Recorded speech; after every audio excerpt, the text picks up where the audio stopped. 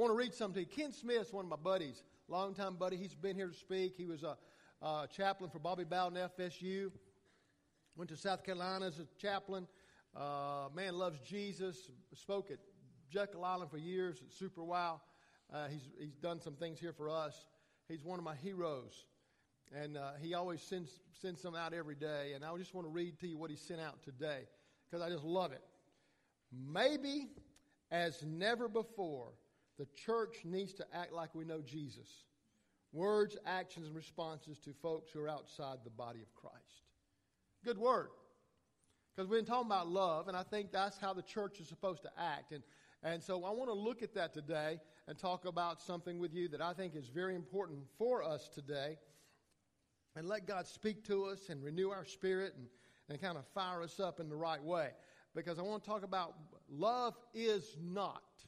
That was last week. But I'll be glad to preach it again if y'all want to stay here an extra 20 minutes. Love is not.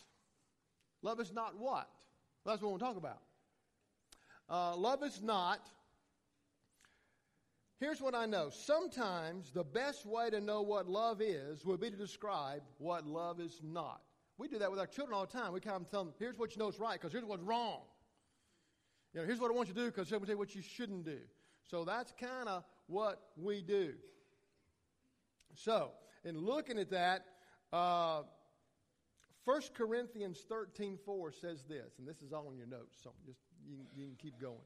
1 Corinthians 13:4 says this. Love is not boastful or proud. Now, why is Paul saying that? Because isn't that rather obvious? I mean, we all know. Nobody likes somebody who brags all the time and boastful. And pride sometimes really rubs everybody the wrong way. Now, I know we got teen pride, and we got a lot of things that kind of, but he's talking about a real arrogant pride. Now, you understand in 1 Corinthians 13, he's talking to the church. Not talking to people outside the church. He's talking to people that are in the church. And if you look in the previous chapters, there's times where he's mentioned to them about their pride and their boasting. And it's not a good thing.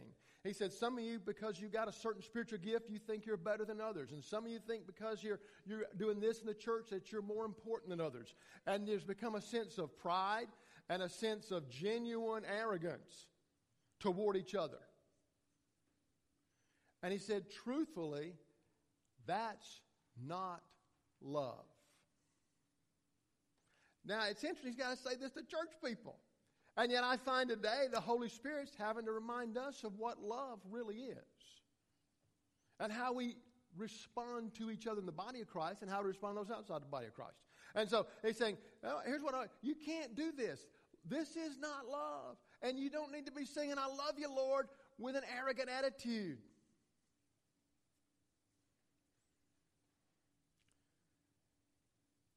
And while we're real quick to clobber the people outside the church for what they do, we're sometimes blind to what we do inside the church to each other. We don't want to talk about that. But we need to. So let's do that today. And what does it look like if we actually put that stuff aside?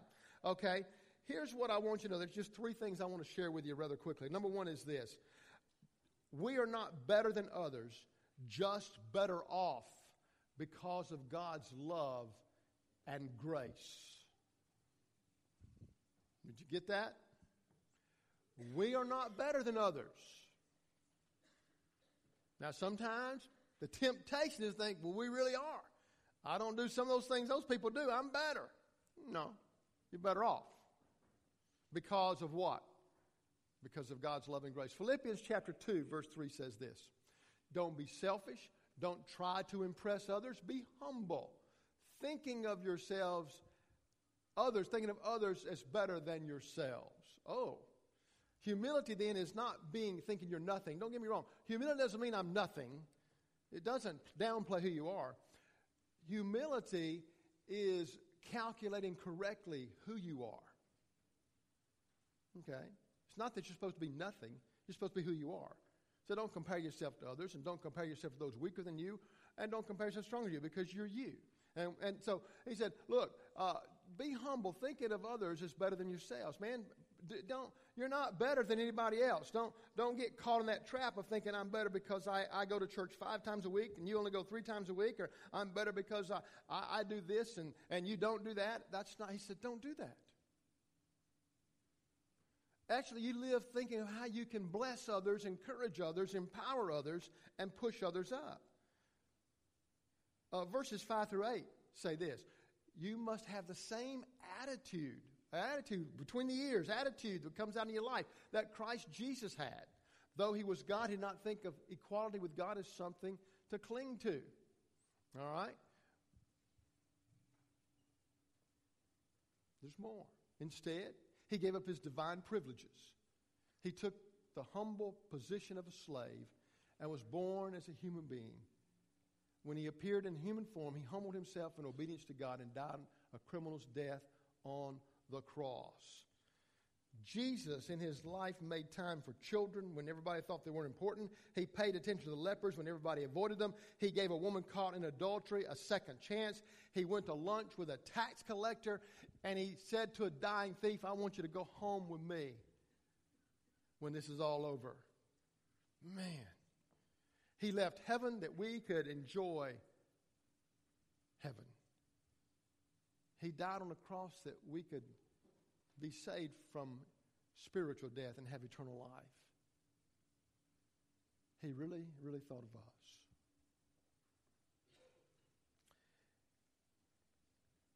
There's a song written by Ronnie Henson and Mike Payne, sung by the Gaithers and several other groups.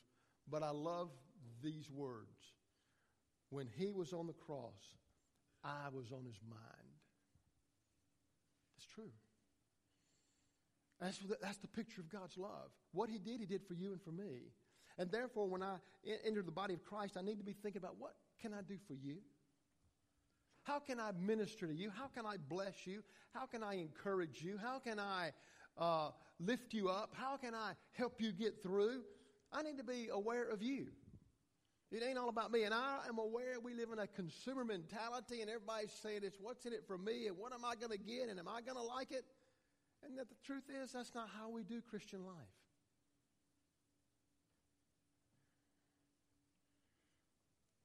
And the truth is, the way we have demonstrated our priorities in the Christian life has perhaps helped us lose our voice to the world, quite honestly.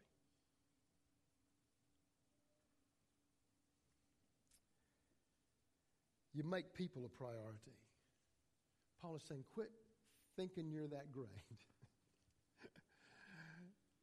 Because there are others that have a purpose and a place in the plan of God also. God taught me this years and years ago. When I was working in the secular world, there was a guy there that I liked.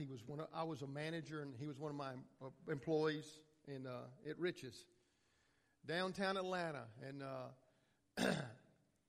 I tried to build a relationship with him. He was kind of tough. He was an agnostic. He was a proud agnostic, might I add. He liked telling everybody he was an agnostic. He enjoyed just really irritating people that he was an agnostic. Now, an agnostic is someone that says, I don't know if there's a God. I'm not sure I believe there's a God. Therefore, I don't worry about it. And the rest of you guys, I think, are kind of crazy. And so he would go up and just rub people the wrong way. And he loved doing it. He was proud of being, and he went to a Baptist college for his degree. But his mom and dad loved Jesus. But he just said, that's where they are. I don't believe that stuff. Oh, okay. So we would, but I said, I want to build a relationship with this guy. So I'm his manager. I'm the guy that fills out a schedule and takes it. But he had a responsibility. He had a certain part of responsibility in the department. And one of them was he was in charge of the gun counter and the ammunition. And every day when we would close, we had to put doors over the ammunition and lock everything up. The doors were bigger than these doors, okay? They were a little taller and a little wider. And so they were heavy. And sure enough, when it's time to lock up and close the store down, he would be carrying those doors from the back and put them over and lock them. Well, I decided one day I wanted to help. I'm going to start building. I said, I'm going to help you, man. So I went and grabbed the door. I grabbed the door and walked down, helped him. And every time I was there when he closed, I would help him move those doors. Why? I didn't have to. It wasn't my job. But I wanted to know that I valued him. I wanted him to know I really valued him, man. I'm here to help you, And so we kind of developed a relationship. Well, one day he got in an argument with one of my other store people, and the issue was raised. She said that he was going to go to hell. I'm sure he'd provoked that. I have no doubt. But in the process, he told her, I don't believe there's a hell. And now that made her mad. And now she's telling him, well, now you're really going to go to hell. I thought that was kind of redundant, but anyway, this was a conversation. Now I'm watching this from over far, and I think, I got it. This is a department store, and we don't need to be doing this discussion in front of customers. So I began to make my way over there. And as I walked up, I'll never forget, this dear lady looked at me because I was very vocal about my faith. I understood I was a believer, and I wanted people to come to know Christ, and I shared my faith. And so I come walking up, and I'll never forget, she said, Tim, I'm so glad you're here. I'm going, oh, I'm probably glad I'm not. I wish I wasn't. So anyway, I said, do you know, I want to know what you think about Bob. He don't believe there's a hell. What do you think about him? And I was really struggling for what to say because I'm trying to build a relationship. I'm trying to get a chance to talk to this guy. And God gave me a word that I've always tried to live by. I'm saying, Lord, what do I say? This is one of those pivotal moments in time that you can't take back. You don't get a do-over. What do I need to say? Well, everybody, Bob's looking at me. She's looking at me. And now 2 or 3 others are looking at me. What's he going to say? And I said, you know what I think about Bob? What? That I'm no better than him. I'm just better off because of Jesus. And he don't know Jesus yet. That's the difference. And I turned around and walked away quickly. Because I wasn't sure what she was going to say to me. Those words did more to help me talk to Bob than anything I'd ever say. Because in a little while he came back and said, you know, I was pushing her buttons. I know he was pushing her buttons. I said, but you know, what you said kind of stuck. Okay. Guys, we're not better off. We're not better than anyone else. You know, look, I know we kind of somehow think because I'm a part of this denomination or this belief system or I do these things that I'm better than someone else. No, you're not. You're better off because of grace. Don't ever forget that. Because sometimes we forget what it was like to be without grace. We forget that perhaps we've done some things we wish we hadn't done. And we thought some things, if anybody else knew, we thought they would never talk to us again.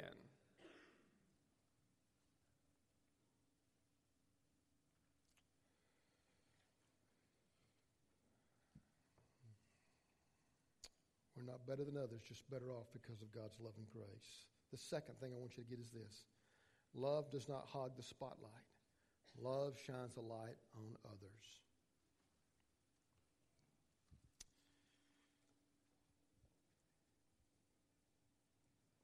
Everybody doesn't need to know how much I love Jesus. Now listen to me very carefully. They need to know how much we love Jesus.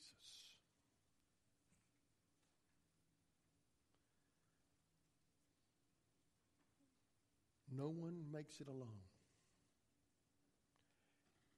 If you have achieved some degree of spiritual dynamic and success, it's because you're standing on the shoulders of someone else who poured into your life, who taught you something, who gave you a word of encouragement at a critical time in your life, a turning point that made the difference in you. I get to do this today because of a guy named David York, who spent some time with a stupid teenager. And it was a turning point in my life.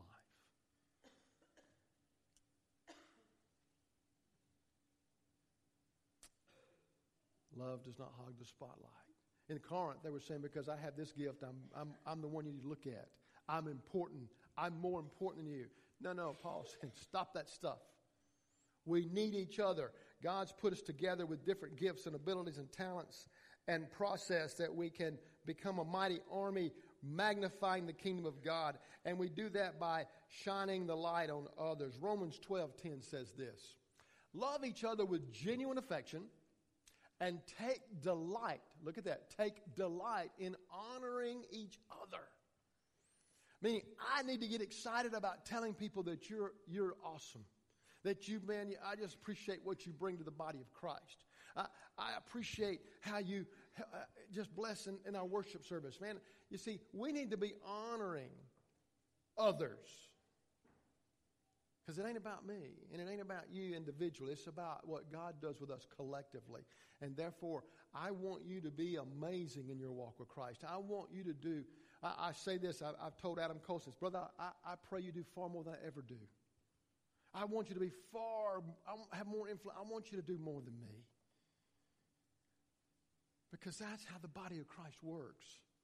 I want you to have an awesome prayer life. I want you to have an amazing influence on people around you. I want to celebrate your walk in Christ. I want to let people, we need each other. Therefore, if I prompt you and encourage you and promote you, we all benefit because of that. Do you know Paul gives credit all the time to people around him? I didn't do the slide on this because it would be a little too much, but I want to read from Romans 16, his last chapter in the book of Romans, okay? He says, I commend to you our sister Phoebe, who is a deacon in the church in Cenchrea. I welcome her in the Lord as one who is worthy of honor among God's people. Help her in whatever she needs, for she's been helpful to many, and especially to me. Paul says, you know why I'm so effective sometimes? Because of Phoebe's in my life, and she's done something for me. And he goes on and he talks about others in his life. There's several verses he talks about people, that Priscilla and Aquila, who ministered to him. He said, you know why I get to do what I do, why I'm effective? Because these people have invested in me. Do you understand we don't make the journey alone? That's why we're supposed to love each other. That's why I don't get to think I'm more important than you, because I'm not more important than you. So, but you're the pastor. I couldn't be a pastor if y'all didn't show up on Sunday. Be kind of an empty occupation.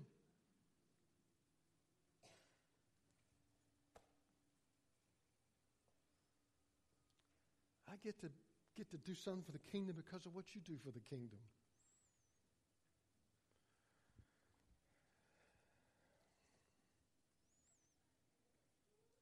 The last thing I want you to get is this. You accept our part in God's plan without being arrogant.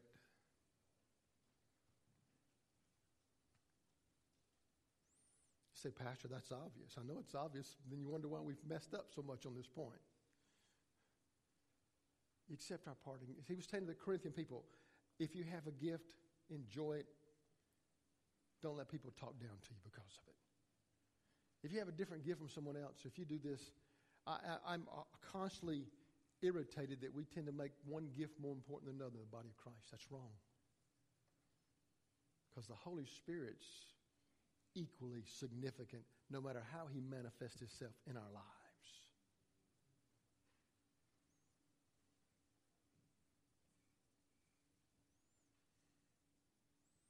Accept our part in God's plan without being arrogant.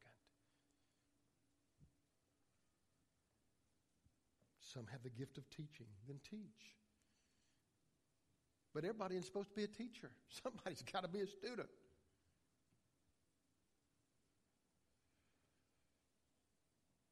Romans 12:3 says this. Because of the privilege and the authority God has given me, I give each of you this warning. Don't think you are better than you really are.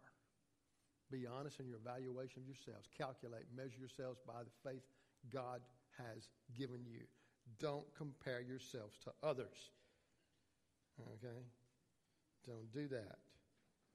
Don't do that. Paul said, you know, if I decide to glory in something, I'm going to glory in the cross. Because that's made the difference in my life. It's made me who I am. It is the reason I'm alive. The reason why I know God, because of the cross. He said, I used to hate the cross. I used to hate Jesus. But a guy named Stephen didn't care that I hated Jesus. He shared the gospel, and it did something to my heart. And then I met Jesus on the road to Damascus, and it changed my life. And if I'm going to boast about anything, it ain't about being a Pharisee or very educated or very knowledgeable.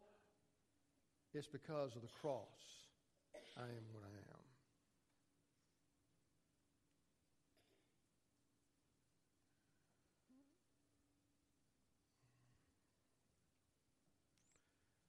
There have been times when I thought about the things that happened this week and the things that happened in South Carolina last week and the things we see that are so evident of darkness in our land. And while the temptation is to respond to those things and sometimes with anger or panic, and neither of those are appropriate. Because I think the church needs to bear some responsibility for where we are. There's times when the church has boasted in its denomination more than the kingdom. And it's diminished our voice. I got a buddy of mine. He's a pastor of another denomination. And I was talking to him one day years ago. I was talking to him. I said, man, how you doing today? He says, Tim, I'm pastoring in an area where I ask people, are they Christians? I say, no, I'm Baptist. He said, man, I don't know what to do with that.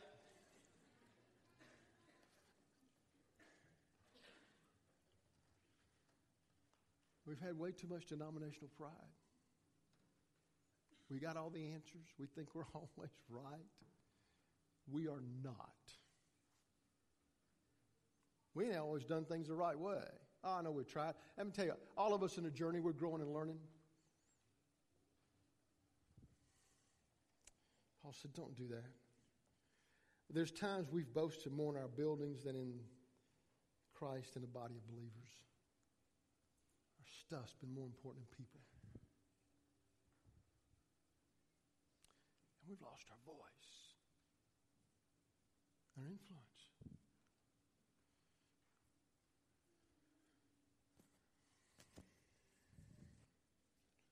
We've boasted in our righteousness, ignoring and rejecting those who need a Savior.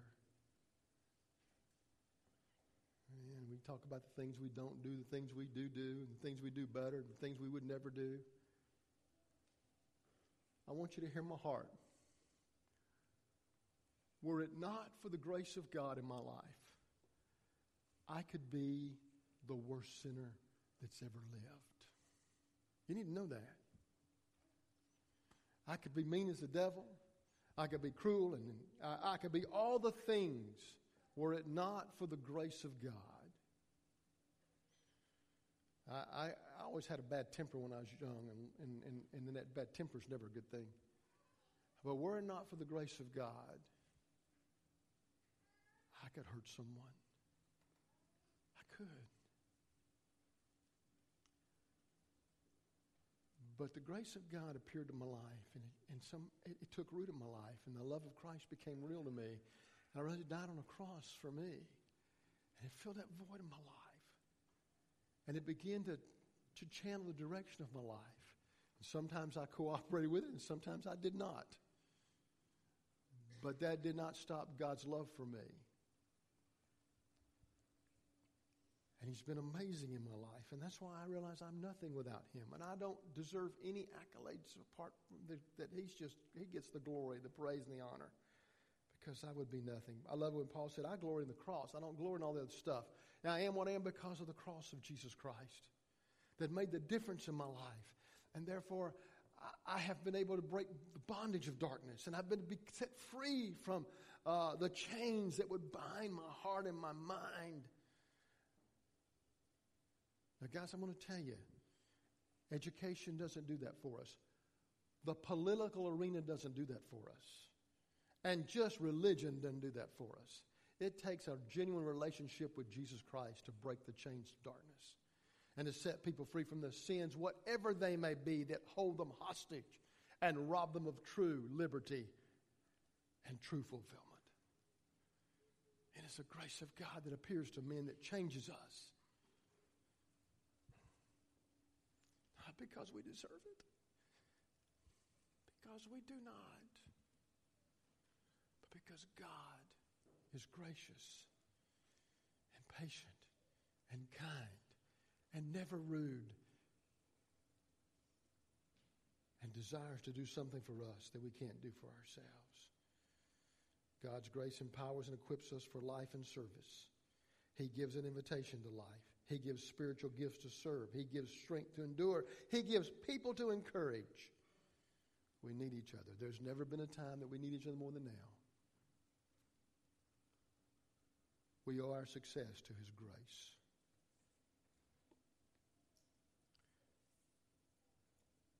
These are some of my favorite words that I try to live by. I want you to look at them with me on the slide. This is the chorus from the song, Were It Not for Grace. Let me read it to you, because it's my final word. Were it not for grace, I can't tell you where I'd be, wandering down some pointless road to nowhere with my salvation left up to me. I know how that would go, the battles I would face, forever running but losing this race, were it not for grace. That's me. That's you. That's the person out there today that doesn't understand what family might be and the divine order of marriage. They're running a race they can't win apart from grace. And we get to tell the story of grace and God's amazing power to change life and to set the captive free and to change the way we think and the way we feel and the way we behave, because that is the story of God's love. The cross makes the difference. I don't want to get caught up modifying behavior, because that doesn't last. I want to be committed to sharing Jesus, who changes the heart that changes behavior that really does last. Everyone can feel important, but no one should act important. That's what Paul's saying. Man, God loves us. We're important to Him. But I'm not more important than anybody else.